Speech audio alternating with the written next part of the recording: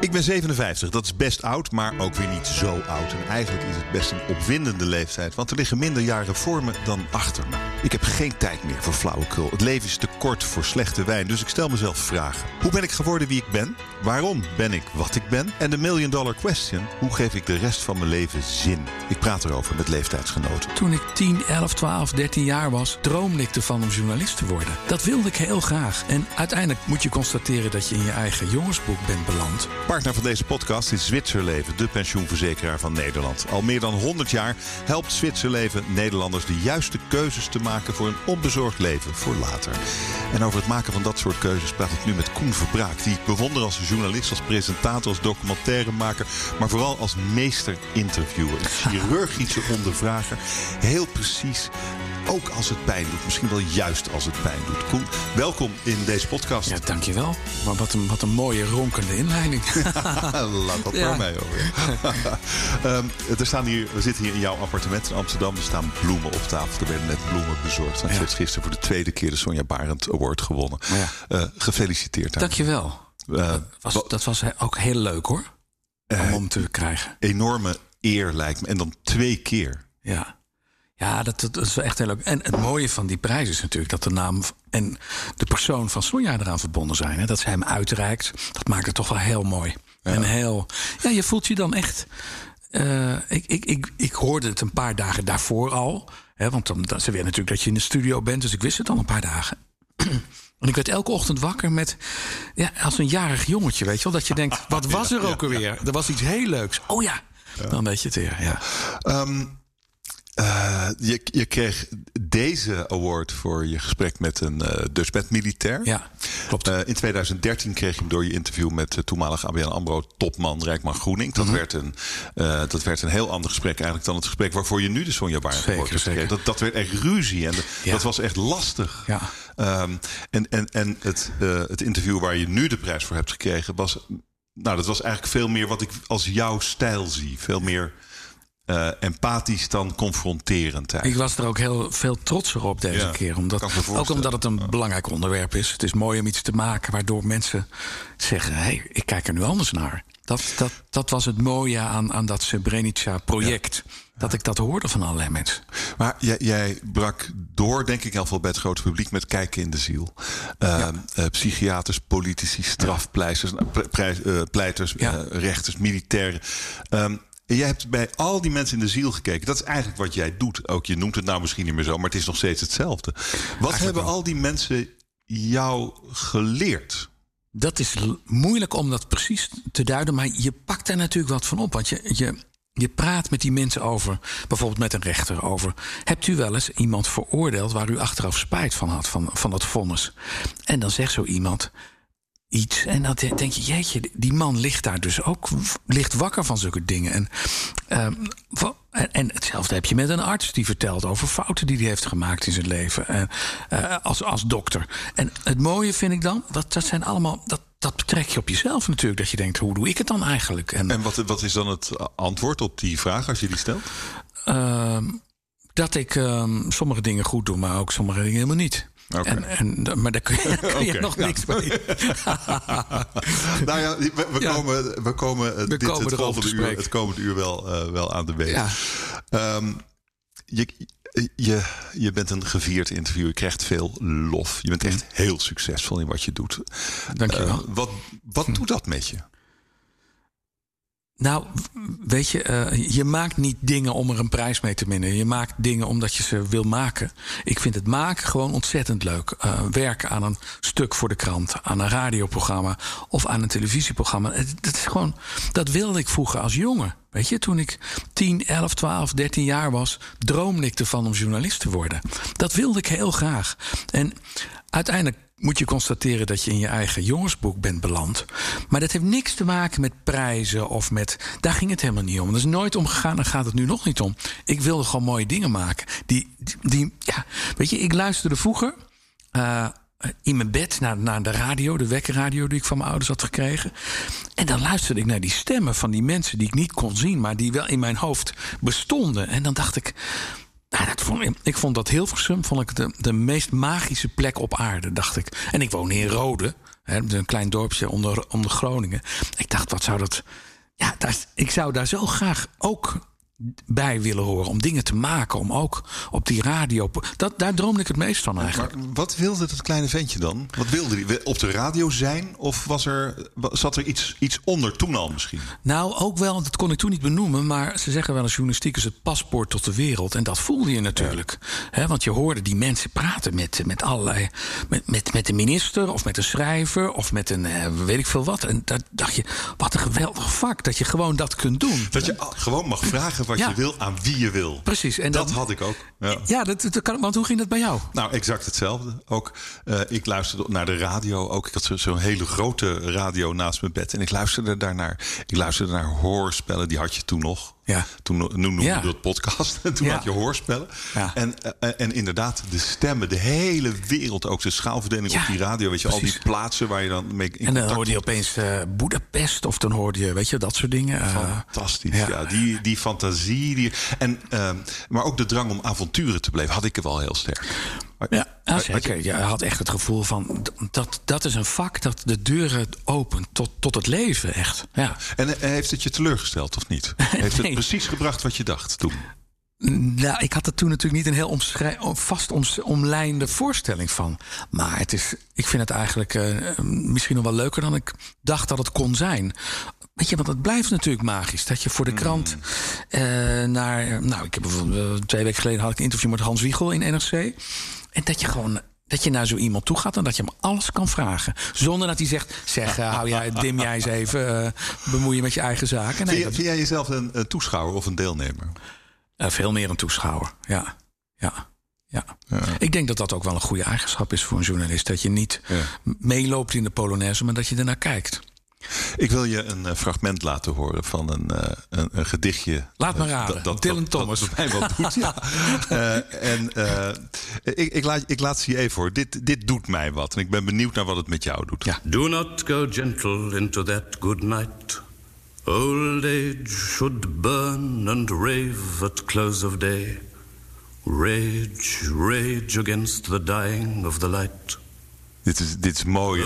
Als hoor zijn stem is het mooi. Maar wat hij zegt, dit heeft hij geschreven toen hij volgens mij 37 was of zo. Een paar jaar voor zijn dood. Hij is niet oud geworden. Niet zo oud als wij nu zijn. 39, hè, geloof ik. Ja. En hij schrijft het in de tijd dat zijn vader op zijn sterfbed ligt. En ik vat het op als een soort verzet tegen de dood. Rage against the dying of the light. Weet je wel, de dood komt eraan. Maar verzet je tot het allerlaatste moment. Ja. Gedicht wordt gecompliceerder naarmate het verder gaat. Mm-hmm. Maar die rage, dat raakt mij op een heel bazaal niveau. Wat doet het met jou? Ik heb niet het gevoel, wat ik in dit gedicht heel erg proef, dat ik voor de dood uithol. Nee, dat heb ik niet. Ik weet dat die komt op een dag. Hij gaat je inhalen. Daar kun je met gemak je hele vermogen op inzetten, want dat ga je winnen. Ja. Dus dat is zeker zo. Maar ik heb ook wel het idee dat ik eigenlijk wel in een hele prettige periode van mijn leven zit. Ik vind het wel een mooie tijd. Ik ben nu 55. En ik denk dat ik veel lekkerder in mijn vel zit dan toen ik 45 was of 35. Dat heb jij niet. Ja, jawel, exact hetzelfde. Het leven is eigenlijk nu misschien wel mooier dan het ooit geweest is. Waar komt dat door bij jou? Ik vermoed dat je meer... In mijn geval, ik denk dat ik geworden ben wie ik ben. Dat wel scheelt. Ik ben mijn ambitie kwijt. Ik heb geen ambitie. Weet je. Waar is dat omslagpunt, Roelof?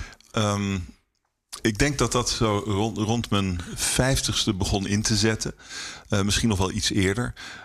Dat ik dacht, dat ik me ervan bewust werd dat het leven ophoudt. Dat mijn jaren er steeds minder zouden worden.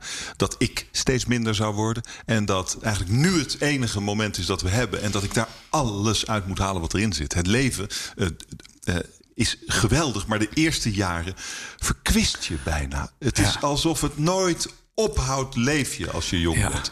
En dat gevoel heb ik nu niet meer. En dat maakt misschien dat die laatste jaren nog wel waardevoller zijn in mijn beleving. Omdat ik weet dat mijn dagen geteld zijn.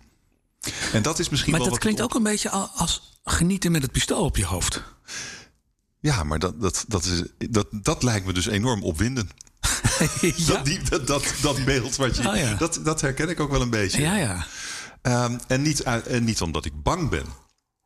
Ik heb niet het gevoel dat ik bang ben voor de dood. Ik heb wel...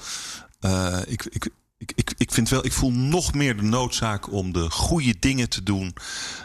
en de onzin niet te doen. Jij hebt de dood ook van dichtbij gezien natuurlijk, hè? Ja, 10 jaar geleden overleed mijn vrouw Marion. Mm-hmm. Na een ziekbed van een jaar of 5. Mm-hmm. Kanker. Ja.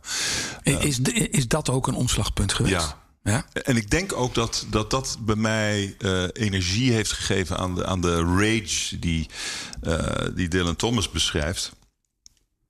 Ik heb wel het gevoel sinds haar overlijden dat ik voor 2 leef. In elk geval dat ik de energie van 2 heb. Mm-hmm. En misschien ook wel de verplichting om voor 2 te leven. Om ook voor haar te kijken.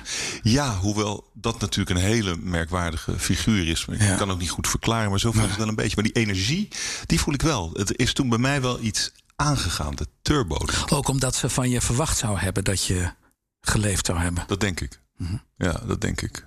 Dat zou ik omgekeerd ook voelen. Ik zou dat nu ook voelen met mijn huidige vrouw. Mm-hmm. Als ik zou overlijden, ga met dubbele kracht vooruit. Ja. Zou ik zeggen. Ja. En dat is dan toch ook de dood die het levensvuur aanblaast. Hè? Ja. Gek genoeg. Ja, dat pistool doet je beseffen dat je heel erg leeft. Ja.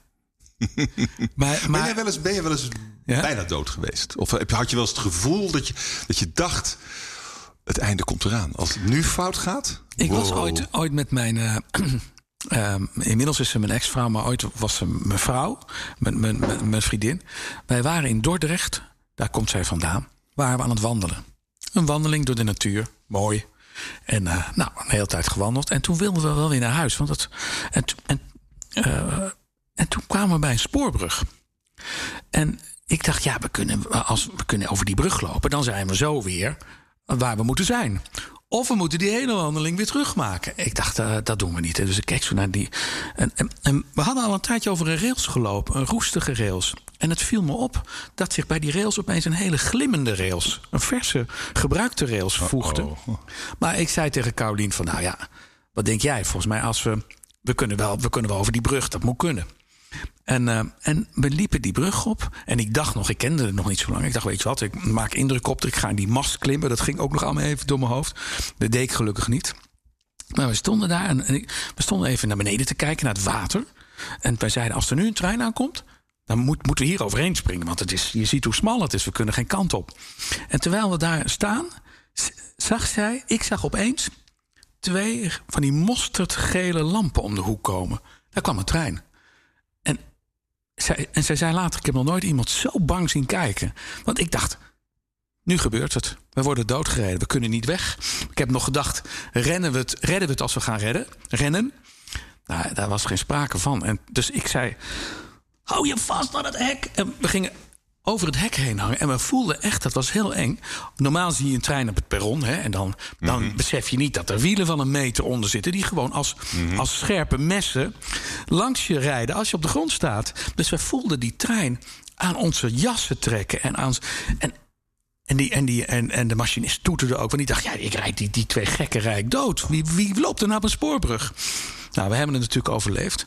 Maar ik weet nog wel dat we daarna in het weiland zijn gaan zitten. We logeerden bij een oom en tante van haar. We durfden het ook niet eens te zeggen dat we dit hadden meegemaakt. Want het was ook zo oliedom. En daar hebben we daar wel gewoon 2 uur gezeten van we leven nog. En heel lang, ik denk nog wel 2-3 jaar daarna zeiden we, weet je nog, een jaar geleden hadden we nu dood kunnen zijn. Dat was zo raar. Toen kwam de dood zo dichtbij. Wauw, in de vorm van een trein. En ook nog hartstikke stom. Want als we doodgereden waren, was het een eigen stomme schuld geweest. En wie heeft wie gered toen? Dat weet ik eigenlijk niet. We hebben allebei over dat hek gehangen. Alle 2 datzelfde gevoel. We moeten aan dat hek gaan hangen. En we zagen beneden de fietsers afstappen van hun fiets. Want die dachten, dit gaat helemaal mis daar op die brug. Ja. En weet je, in die tijd droeg ik nog wel eens een hele lange sjaal. En Caroline zei, ik was zo blij dat je die sjaal niet om had. Want die had zo tussen die wielen natuurlijk kunnen komen van die trein. Nou ja, God, dan moet je. Dus ben je wel eens bijna dood geweest? Dat was toen, ja. Op 19 oktober 1990. Ja, dan heb je net een jubileum gevierd van dat moment. Ja, 30 jaar niet dood. Ja, precies. Ja. Dat is maar. Heeft dit een. Je herinnert je dit voorval, natuurlijk. Ja. Maar wat is het effect daarvan geweest op hoe je in het leven staat? Nou, we hebben echt een hele tijd gedacht van... we hebben het niet voor niks overleefd. Maar ook dat je nadenkt van... ja, als we nou 3 jaar dood waren geweest... wie denkt er dan nog aan je, weet je wel? Natuurlijk, mijn ouders zouden verdriet hebben gehad... en die hadden daar en vrienden van me en zo. Maar ja, uiteindelijk wist de tijd iedereen uit. En dat vond ik ook een raar besef. Dat ik dacht, ja, zo gaat dat natuurlijk. Maar heb je misschien daarom niet die rage... waar we het net over hadden? Dat weet ik niet. Nee, ik herken mij niet zo in die paniek van die dood die in je nek hijgt. Dat heb ik niet, wat Dylan Thomas had. En ik denk dat wij er ook meer in horen... omdat we weten hoe het met hem afgelopen is. Hè? Ja. Ik bedoel, je hoort ook... Ik hoorde Louis Tas, de psychiater... die zat een keer bij Martin Schimek... en die draaide een stuk van Chopin. En toen vroeg hij, wat hoort u in deze muziek? En toen zei hij, ik hoor iemand die weet dat hij vroeg zal sterven. He, dus die hoorde in die muziek van Chopin. Ja, zit dat in die muziek? Waarschijnlijk niet. Maar wij weten dat Chopin maar heel jong is gebleven. En dus misschien projecteren we dat ook wel op dat gedicht extra. Dat het extra gewicht, ja. Want voor hetzelfde was Dylan Thomas nu 93 geweest. Ja, ik weet niet van welke... Je bent 55. Wat voor man ben je geworden? Hoe zou je dat zeggen? Ik vind het nog altijd raar om te denken in die termen van wat voor man ben je geworden. Want uiteindelijk, ik weet dat ik een man ben. En zo kijken mensen ook naar je. Maar je voelt je ook nog wel heel vaak een jongetje. Ik heb nog wel dat ik, toen ik werd gebeld dat ik die Sonja Barend woord kreeg... dan maak ik toch even een raar sprongetje in de kamer in mijn eentje, weet je wel? Dan staat daar toch een jochie wat zich even heel kinderachtig gedraagt. Maar ja, dan ben ik toch even heel blij. En dus dat jongetje zit ook nog wel in me. Ik kan hem nog echt wel een hand geven, ja. Maar wat voor man ben je geworden? Ja, je bent in elk geval, als we naar je beroep kijken, je hebt een fantastische carrière. Maar ik denk je nu ook wel professioneel op de toppen van je kunnen zitten. Of denk je dat er nog meer in zit? Nou, ik hoop in dat ik nog meer kan maken. Ja, maar dat is natuurlijk geweldig. Dus professioneel is alles goed. Ja, dat gaat goed. Dat is zo. En hoe sta je er verder voor? In het leven? Nou, ik heb privé wel een grote gebeurtenissen meegemaakt. Ik ben 7 jaar geleden gescheiden van Caroline, die ik net noemde. Mm-hmm. En ik heb daarna iemand ontmoet. Na zo'n lange tijd? Ja, want we zijn 23 jaar bij elkaar geweest. Dat is natuurlijk ook wel echt een behoorlijke stap. Mm-hmm. Die heel veel, die allebei je leven verandert. En natuurlijk ook het leven van Tobias, mijn zoon. Die was toen 6. Het is nu 13. Mm. Dus dat was wel, dat was op zich heel naar. Maar ik was zelf degene die de beslissing nam. Ja, 6. Mijn zoon was ook 6 toen ik vertrok bij mijn eerste vrouw, zijn moeder. Toen was hij ook 6. En dat was ook mijn initiatief. En ik heb dat denk ik niet zo heel goed gedaan. Was voor haar bruut en onverwacht. Had jij toen een ander? Een soort van op de grens van. Het was wel een periode waarin ik ontdekte dat zij eigenlijk niet mijn leven kon zijn. Nee. Maar goed, we hadden een kind. Ja. En ik weet nog heel goed hoe ik... zij was zo boos en zei ze tegen mij... nou, vertel jij het maar tegen Hidde. Zo heet mijn zoon. Oh ja. En toen had ze met dat kind en ik vertelde dat jongetje dat ik ergens anders ging. Maar wat zei je? En toen, nou, papa gaat ergens anders. Gewoon echt iets beters had ik niet. Ja. En toen viel hij in slaap. Echt waar? En ik denk dat een soort verdedigingsmechanisme is. Van dit wil ik niet horen. Boem, weg. Zoiets denk ik. Ja, het zou kunnen. Ja. Ik weet niet, maar ik zal nooit dat moment vergeten dat ik dat aan het jongetje vertelde. Ik wegga. Ja. Dat is nog veel erger dan aan je vrouw. Ja, nog veel erger. Ja. Hoe heb jij dat gedaan? Nou, ik heb het aan Caroline verteld. Niet aan Tobias. Niet op dat moment in elk geval. Zij heeft het hem trouwens later verteld. Ja, Het moeilijke van zo'n moment is natuurlijk dat degene die besluit dat hij weggaat of dat ze weggaat, die heeft een voorsprong op die ander natuurlijk. En achteraf denk ik, jij zei, ik heb het niet goed gedaan. Ik heb het ook niet goed gedaan. Ik had het wel anders moeten aanpakken. Vooral ook omdat de deur meteen dicht ging. Ik wou er niet over praten. Ik wou niet met zijn therapeut gaan praten. Voor mij was het gewoon een mededeling. Ik ga weg. Ja, bizar is dat, hè? Ja. Maar haat je jezelf niet als je daarop terugkijkt? Dat heb ik wel eens. Ik kan me daar wel heel vervelend over voelen. En eigenlijk hebben we er ook nooit een goed gesprek over gevoerd. Nee? Waarom zou dat zijn?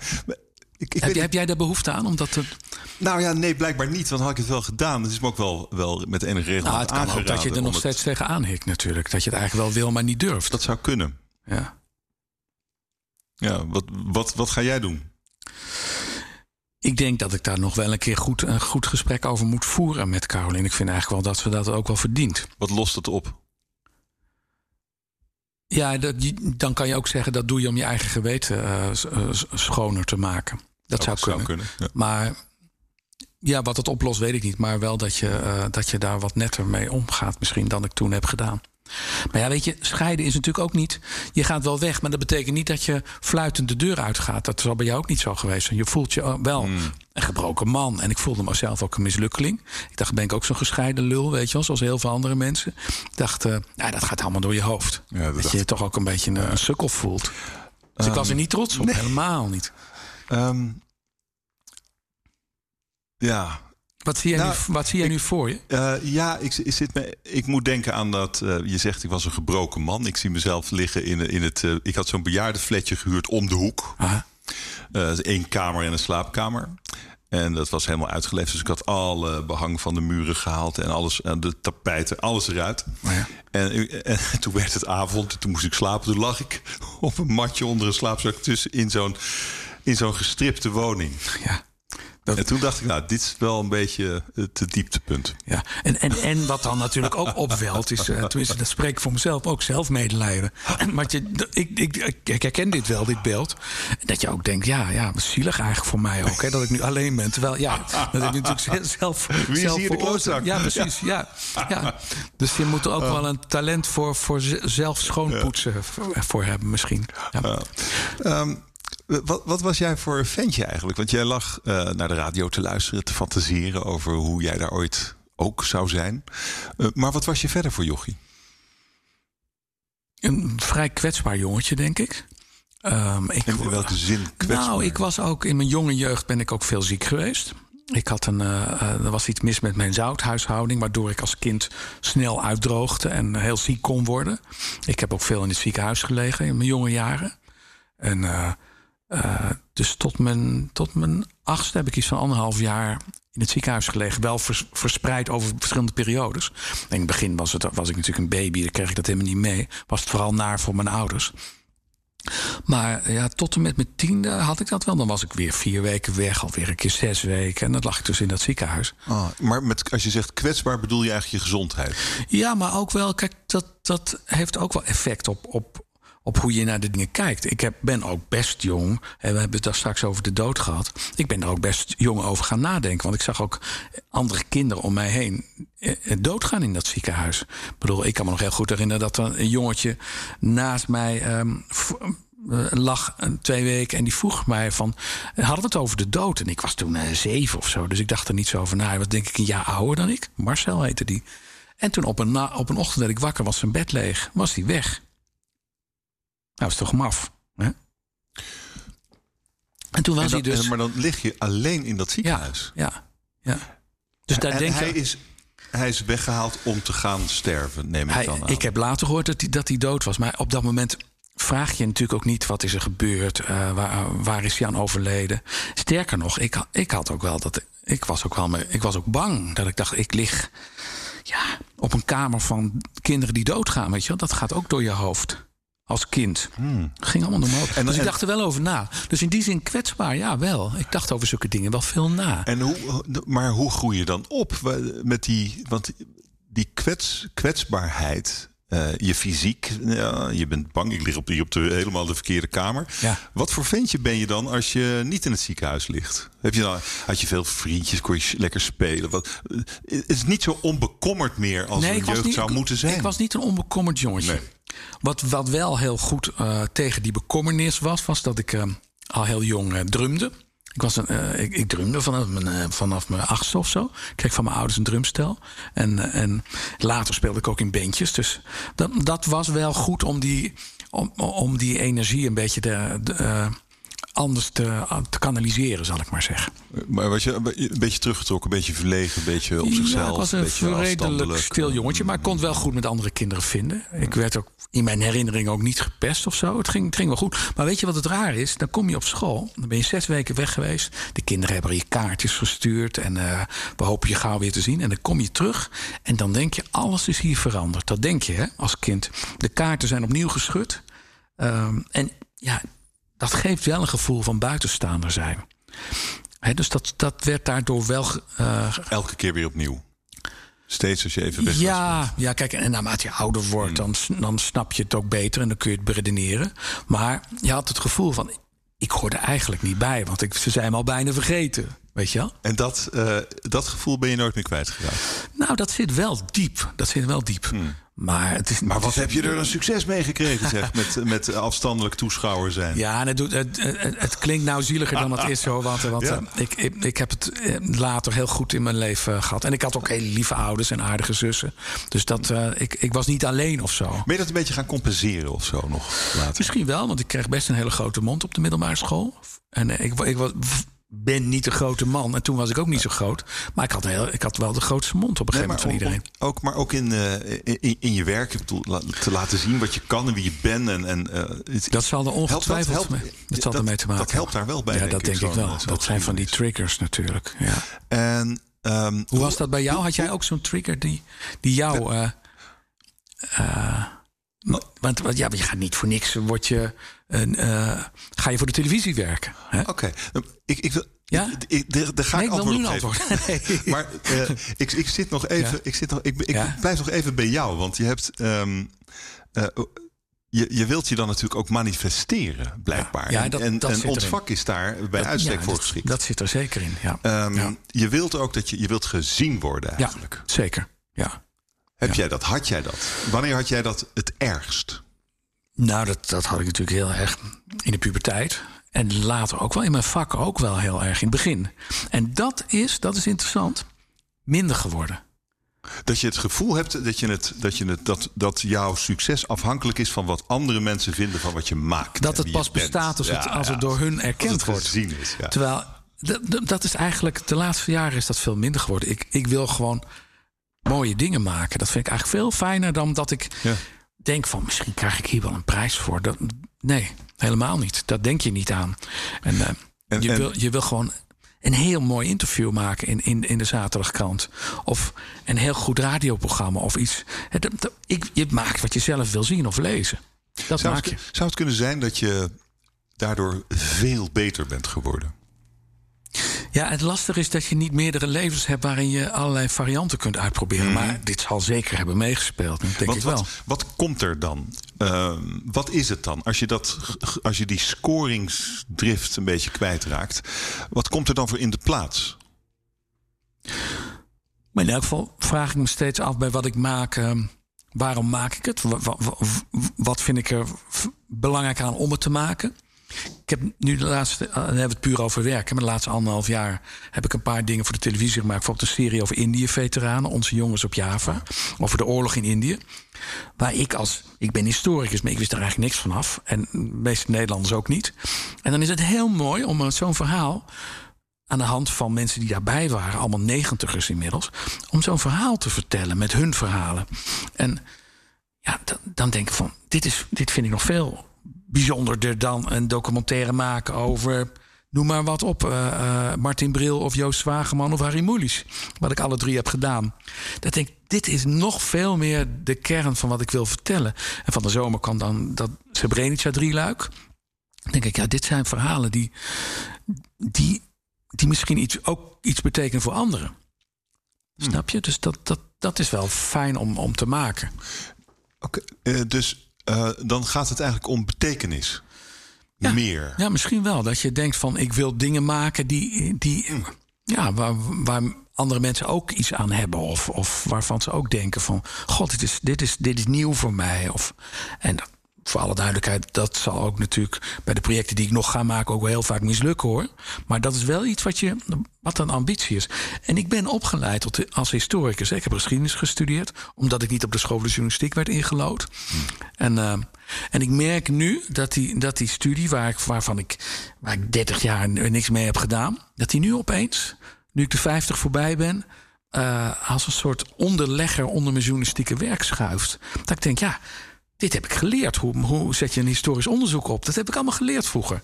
Ja. En dat heb ik eigenlijk nooit gebruikt, maar nu wel. Maar dat is mooi, verdieping en betekenis. Ja, maar opeens merk je ook dat je hebt leren fietsen en je hebt het 30 jaar niet gedaan. Maar nu opeens heb je dat fietsen nodig om te doen wat je in je vak doet, zeg maar. Het is niet zo'n goede beeldspraak. Ik denk dat ik wel begrijp wat je bedoelt. En opeens, het gaat ook, dan komt het samen. Het gaat makkelijk. Het gebeurt gewoon. Het is heel moeilijk, maar het gebeurt gewoon. Ja, precies. En dat is mooi. Dat je denkt, ik heb dat dus ook niet voor niks gedaan vroeger, die studie. Komt nu van pas. Maar jij moet mij nog vertellen wat jouw trigger was om dat werk te gaan doen. Omdat mijn beste maatje vroeg, er is een vacature bij RTL Nieuws. Dat is net wat voor jou. Ah ja?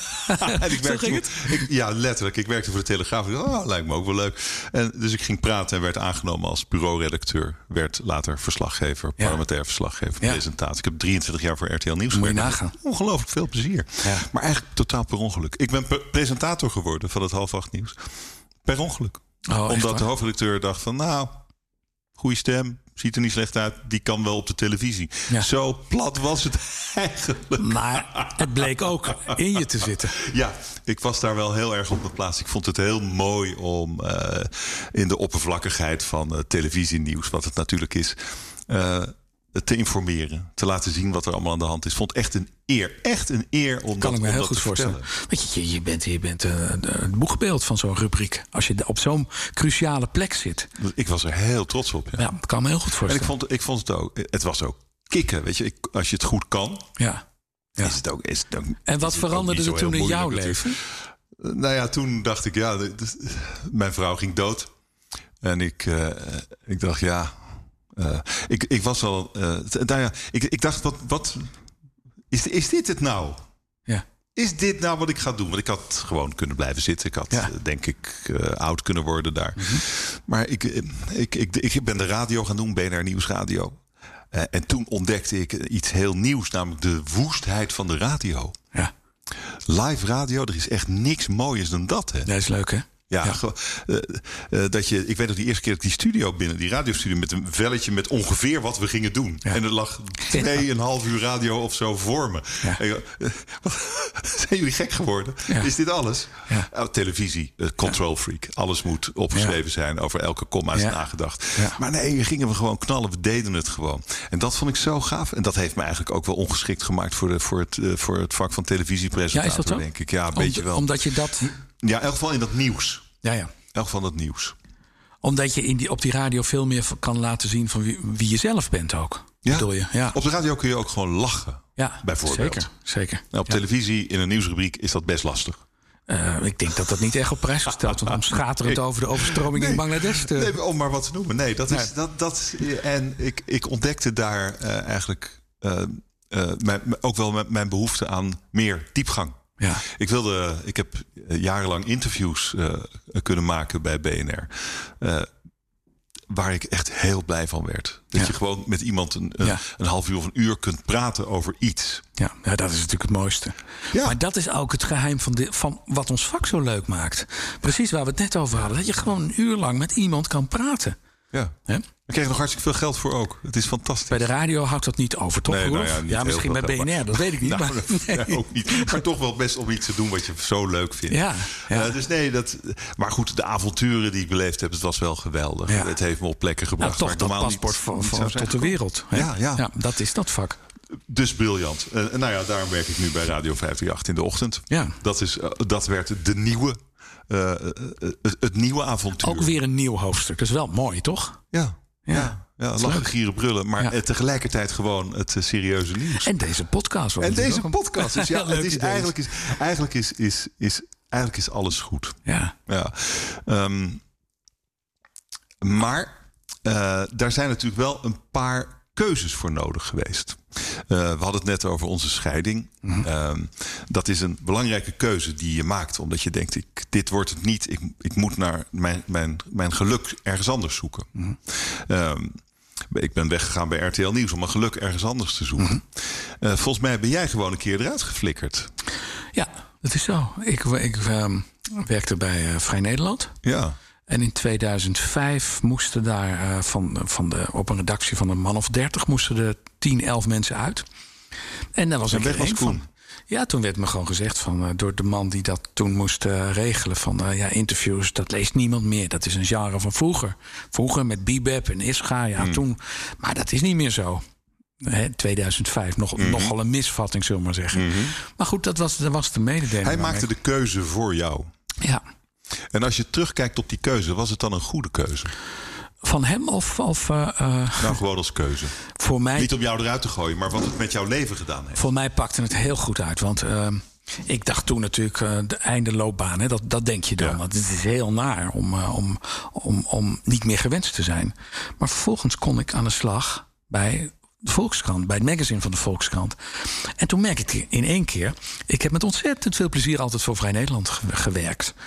Maar dat bleek toch opeens dat ik eigenlijk voor de geheime zender had gewerkt. Want ik kreeg normaal 2 reacties op een stuk, weet je wel.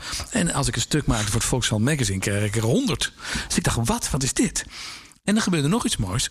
Er kwam een nieuwe hoofdredacteur bij Vrij Nederland. En die belde mij op. En die zei, ben je bereid om toch weer te komen praten? Ik zei, wij kennen elkaar niet. Dus ik heb geen hard feelings wat jou betreft. Dus ja, dat is goed. En die heeft mij toen weer aangenomen. Althans, die heeft me weer medewerker gemaakt. Nou ja, dat was natuurlijk echt bizar dat kon. Maar ik vond het wel heel leuk. Dus toen had ik en de Volkskrant en Vrij Nederland. En toen... Ik heb altijd het gevoel dat in 2005 een nieuw hoofdstuk in mijn leven begon. In mijn werkleven. En toen... En ik denk ook dat uiteindelijk de televisie daar ook mede uit voortgekomen is. Een paar jaar later, dat Kijken in de Ziel. Dat je opeens... dat mensen je meer kenden. Want bij Vrij Nederland zat je in een heel klein hoekje toch. Dat is nu nog veel sterker. Maar vroeger was dat ook zo. Vrij Nederland werd in die jaren niet meer... dat waren niet de grote jaren van Ferdinandus en Joop van Tijn meer. Maar jij zat... je zei net vrij klinisch... ja, het is niet fijn om ongewenst te zijn. Nee. Maar hoe was het echt? Hoe voelde je je? Je was eruit gegooid. Het was toch wel een bijzonder blad. Ja, ik was natuurlijk razend. En vooral omdat je... zo werkt het nou helemaal. Je kijkt dan wie er blijven en wie er weggaan. En dat je denkt, dit is volgens mij niet op volgorde van kwaliteit, zullen we maar zeggen. Ik had het idee dat er mensen weg moesten om verkeerde redenen. Rancuneus was je dus? Vooral jegens die ene man die dit op touw zet. Heb je hem teruggepakt? Hij is overleden. Dus er valt weinig aan terug te pakken. Maar wat ik wel... Maar voor zijn dood heb je dat ook niet meer kunnen doen? Nou, er kwamen toch ook wel andere motieven werden op een gegeven moment duidelijk. Want toen bleek dus dat hij zelf die grote interviews voor Vrij Nederland wilde gaan maken.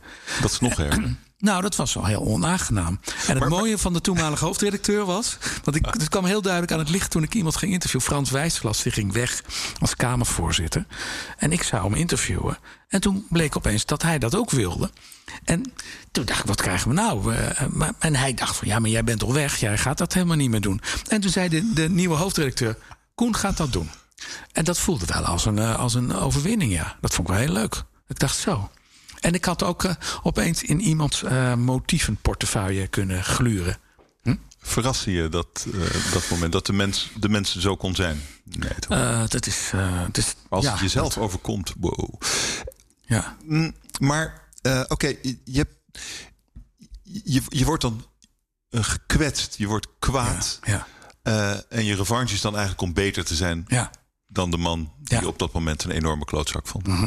Ja. Je glimt er weer bij. Ja. Nou was dat wel een hele goede journalist hoor. Dat moet ik eerlijk zeggen.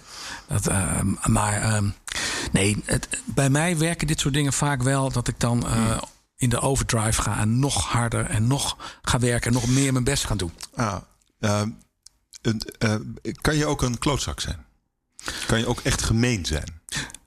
Gemeen, ja, dat denk ik wel. Het zijn 2 vragen eigenlijk. Kan je een klootzak zijn en gemeen? Nou, gemeen we hadden het net over de scheiding. Ik denk dat daar wel de categorie zeer onaardig op van toepassing is. Hoe ik dat heb aangepakt althans. Ik bedoel, het gevoel was er echt. Dat we niet verder moesten, maar ik heb dat niet goed gedaan. Dus dat was niet leuk. En in mijn werk, ja, dat zal ook wel voorgekomen zijn. Vooral vroeger, hè, dan maakte hij een interview. En dan zei bijvoorbeeld met een schrijver of zo. En dan zei hij, als je die 3 regels over mijn broer erin zet, die ik je verteld heb, dan wil hij me echt nooit meer zien.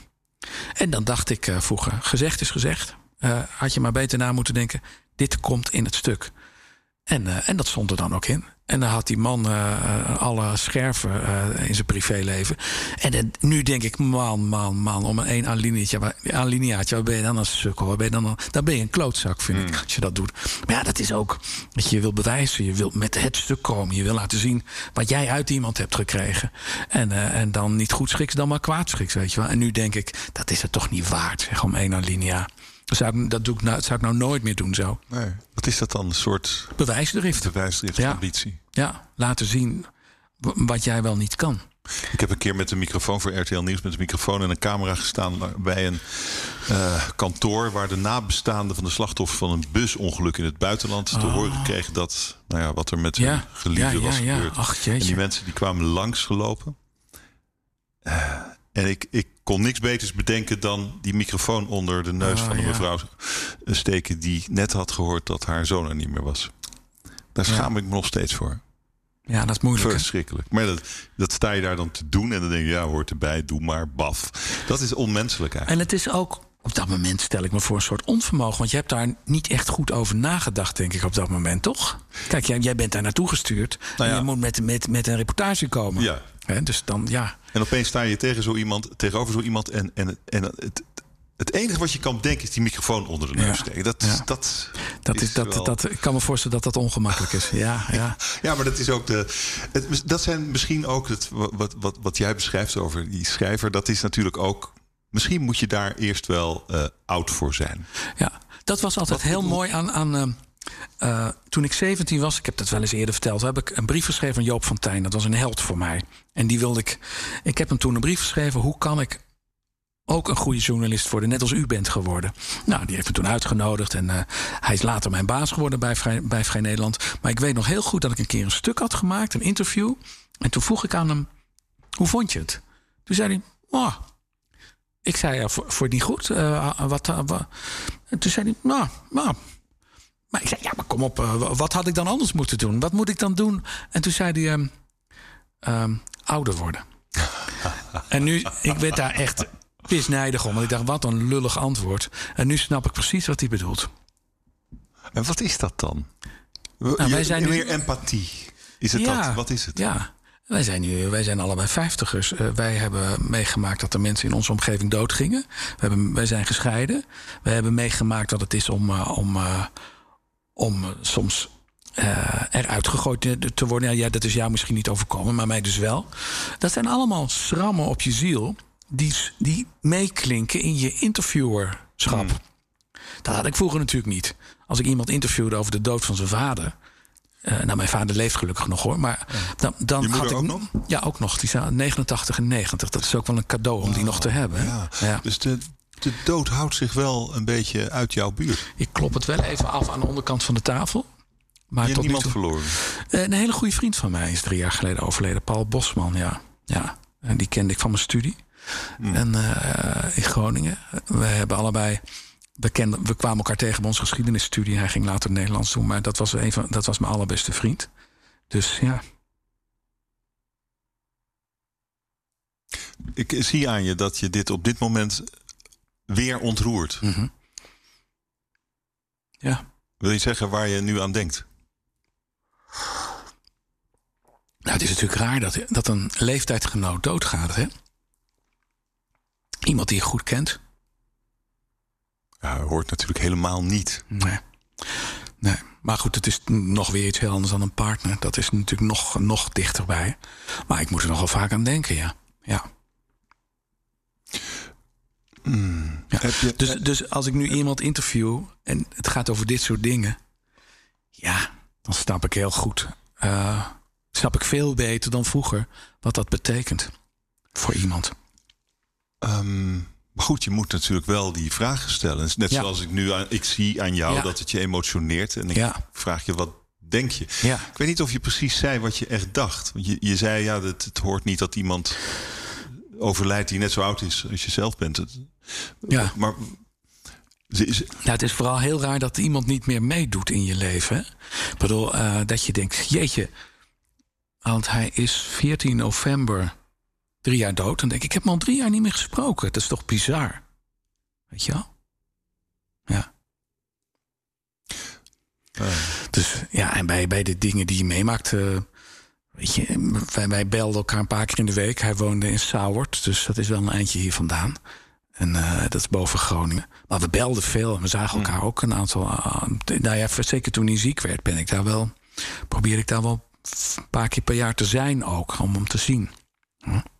En het is ook de confrontatie met je eigen sterfelijkheid ten top natuurlijk. Zeker. Ja. Maar ik weet niet of dat nou per se daar in die emotie zo de boventoon voert. Het is meer gewoon dat je denkt, het leven is minder leuk als iemand er niet bij is.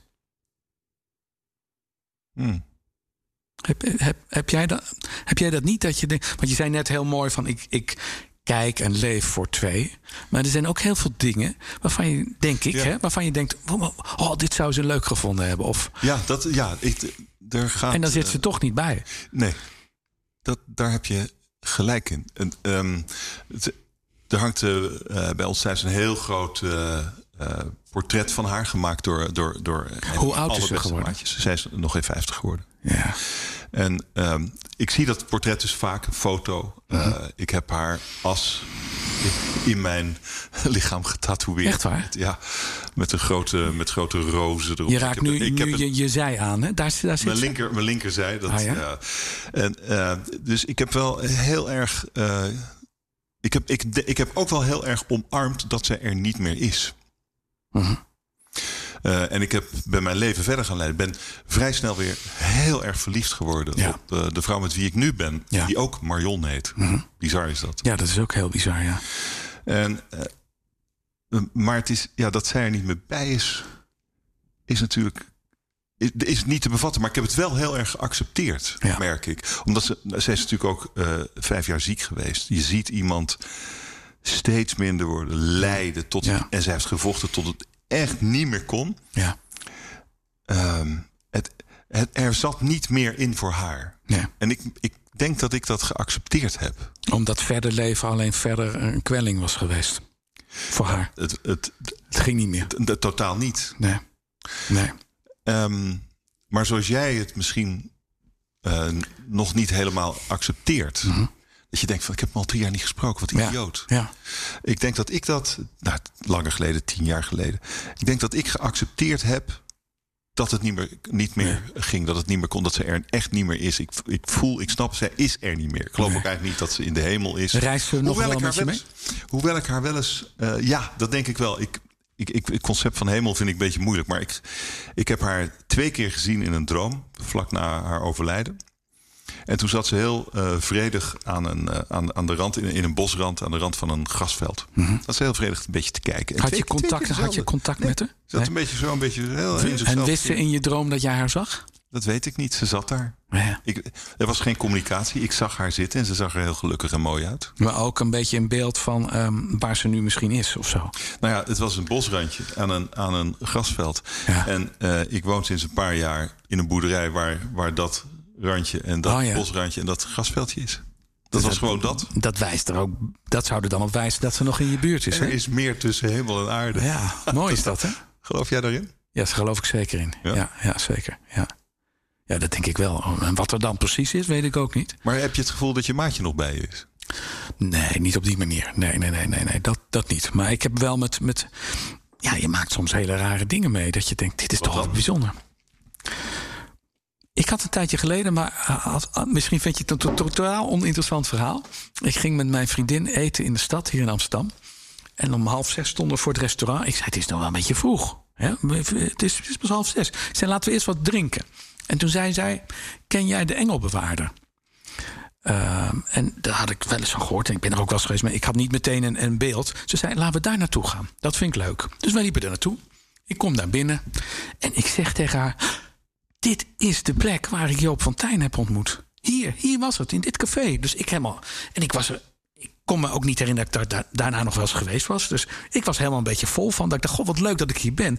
En we werden geplaceerd. Het was druk, nog voor de coronatijd. We gingen zitten aan een tafeltje. En ook ongeveer op die plek. Dus ik zei, hier zat hij en hier zat ik. En helemaal vol. Journalist, ja. En toen... Dat was de man die ik toen op mijn 17e... Ja.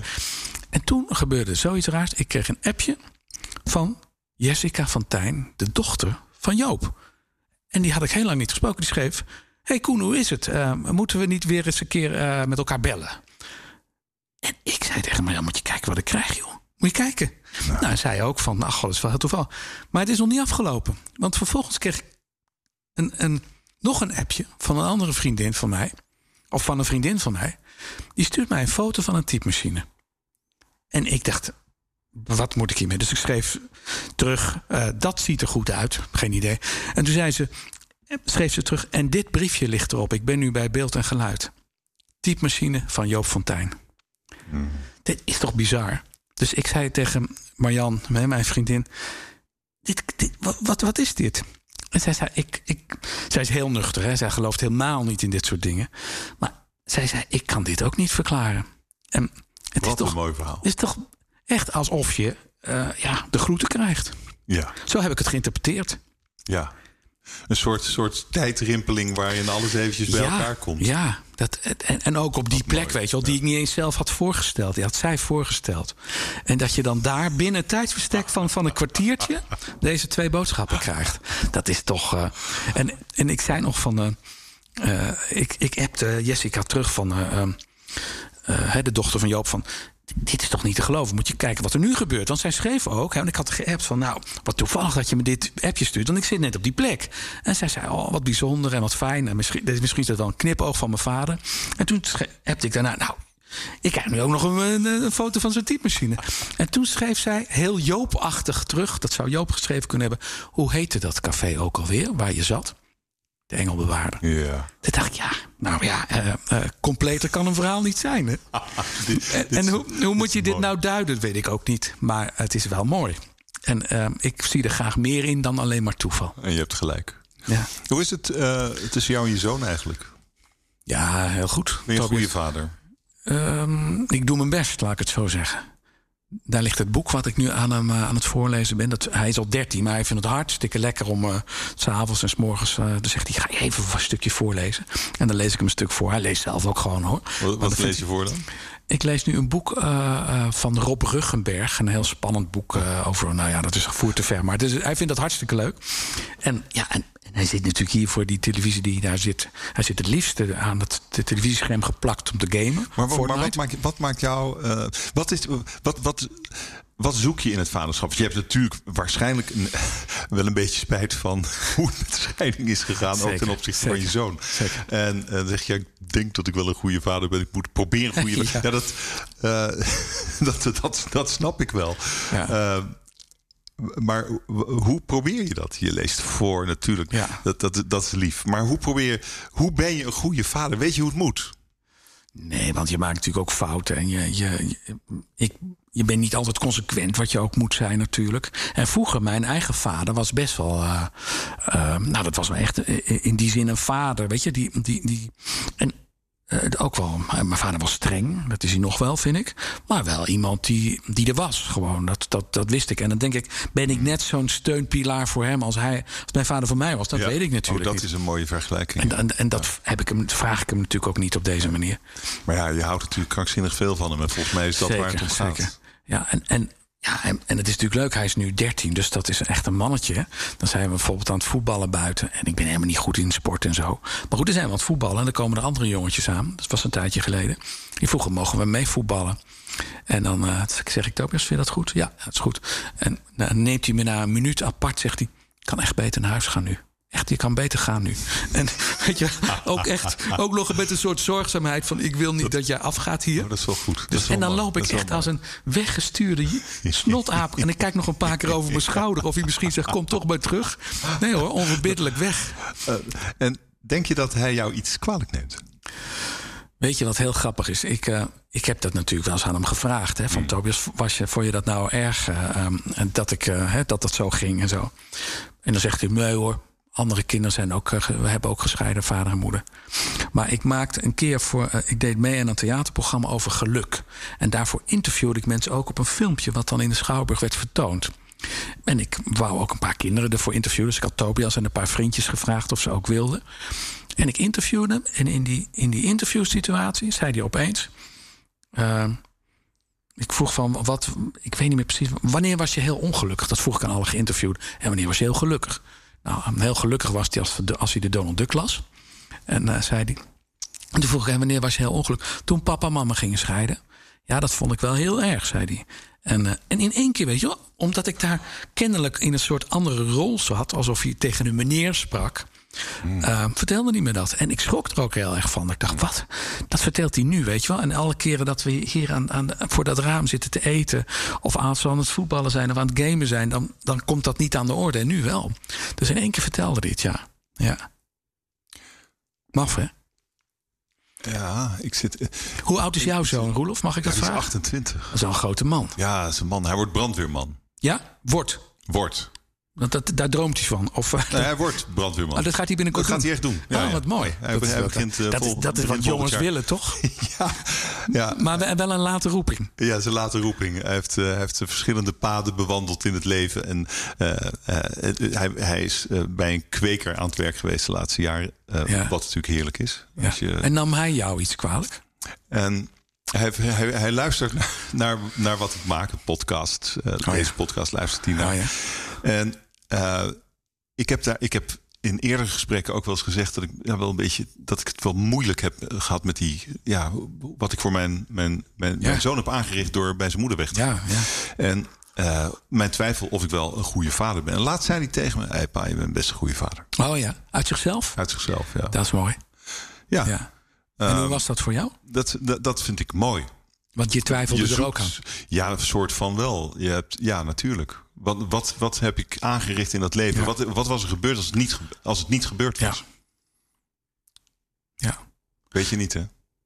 Nou ja, in elk geval kan ik op mijn klompen aanvoelen... dat wat ik mijn zoon heb ontnomen, was veiligheid. Veiligheid. Ja. Er komt een soort onthechting, onzekerheid. En kiezen voor jezelf. Want ik heb gekozen, omdat ik niet meer gelukkig was in die relatie... heb ik gekozen voor mezelf, maar niet voor hem. Nee. Ja, maar misschien ook wel weer toch voor hem.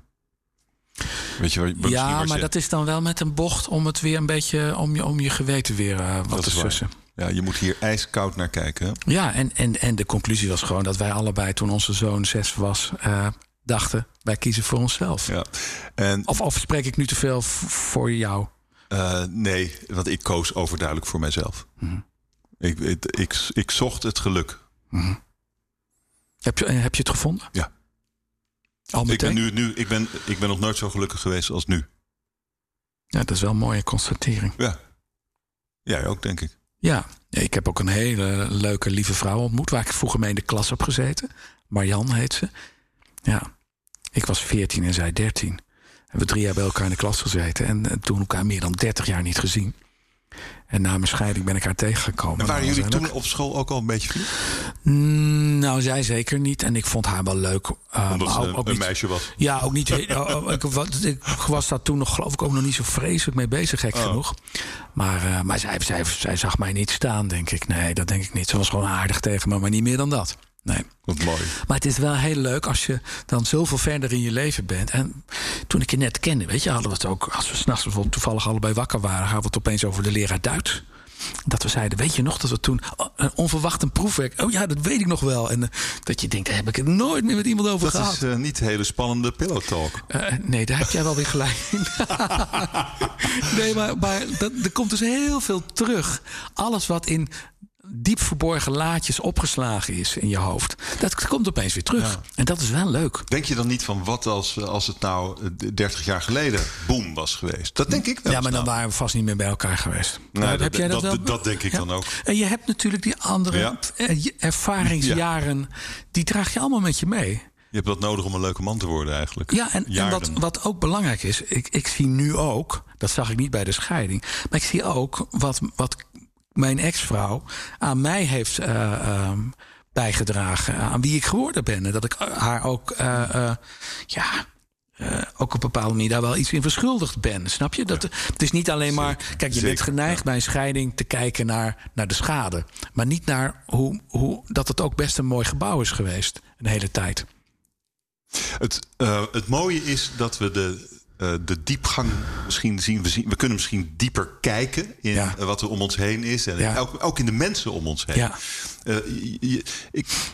Ik zie dingen gewoon helderder dan 20 jaar geleden. Ja, dat is leuk. Gaaf is dat. Nou, dat is toch een enorm pluspunt van deze leeftijd. Dat is mooi. Maar de pest is dat we toch doodgaan. Dat het afgelopen is. Het gaat nog heel lang duren. Nou, zeker in jouw geval met die oude ouders. Je weet het niet. En dan ben ik toch benieuwd. Hoe ga je je leven verder vormgeven? De komende 20 jaar professioneel blijf je vast nog wel goed. En daarna wens ik je ook nog heel veel jaren toe. Maar laten we kijken naar hoe ga je je verder nog ontwikkelen. Weet je, wat je doet, doe je goed. Maar als je het kan, is het makkelijk. Dus hoe ga je zorgen dat je jezelf nieuwe dingen leert? Dat je jezelf uitdaagt? Dat je dat is een hele goede vraag. Want je moet ook proberen buiten je eigen... wat makkelijker terrein te treden. Althans, wat je goed kan. Ja. En ook de dingen die je misschien wat minder goed kan proberen. Maar ik beroepsmatig wil ik graag meer van dit soort series maken die ik net noemde. Hè, zoals Jongens op Java en Srebrenica. Ik ben nu begonnen aan een serie voor BNN-Vara. Volgend jaar is het 70 jaar geleden dat de Molukkers naar Nederland kwamen. Oh ja. Het is een fantastisch verhaal. Ja. Dus ik ben met allerlei Molukkers nu aan het praten om dat verhaal te vertellen. En dat zijn ook van die verhalen waarvan ik denk, die wil ik graag vertellen. Dat wil ik de komende jaren heel graag doen. Dat soort dingen. Dus daar wil ik er meer van maken. En iets om... Dit snap ik en dat moet je ook zeker doen. Maar iets wat je niet kan. Zou je iets willen doen wat je niet kan? Zou je iets durven doen wat je niet kan? Dat denk ik. Nou, ik ben bijvoorbeeld... ik vertelde net over dat theaterprogramma, weet je wel, waar ik aan heb meegewerkt. Hè, waar ik dat filmpje voor maakte. Dat geluksfilmpje wat ik je noemde. Waar Tobias in zat. Dat was bijvoorbeeld ook iets wat ik niet had gedaan. Op die manier in het... Maar het is allemaal weer wel gelieerd aan wat je al doet. Dat is waar. Maar echt hele nieuwe dingen? Misschien dienen die zich aan. Maar dat weet ik niet. Nee. Jij kijkt me nu heel onderzoekend aan. Omdat ik denk dat het goed is om iets te doen wat je niet kan. Iets nieuws te leren. Is goed voor je hersens, denk ik. En dat denk ik ook. Ja. En oké. Nou, ik zou het ook niet zo precies weten wat ik nog zou willen leren. Maar er moet wel iets komen. Of kun je al genoeg? Ja, je kunt nooit genoeg. Nee, maar er is natuurlijk wel... Op een gegeven moment denk je... Ik heb nu genoeg kleuren aan mijn palet verzameld... waar ik mooi mee kan schilderen. Ja. Voor de rest van mijn leven. Nou ja, het is ook dat je... om iets anders te gaan doen... moet je weer iets achter je laten. Ja. En dat is dan wel een hele scherpe keuze. Ja. Die misschien niet altijd verstandig is. Ik heb ook het gevoel eigenlijk... Jij hebt denk ik niet echt kansen gemist. Dat weet je nooit. Dat weet je niet. Hij heeft ook volgens mij ook geen foute afslagen genomen.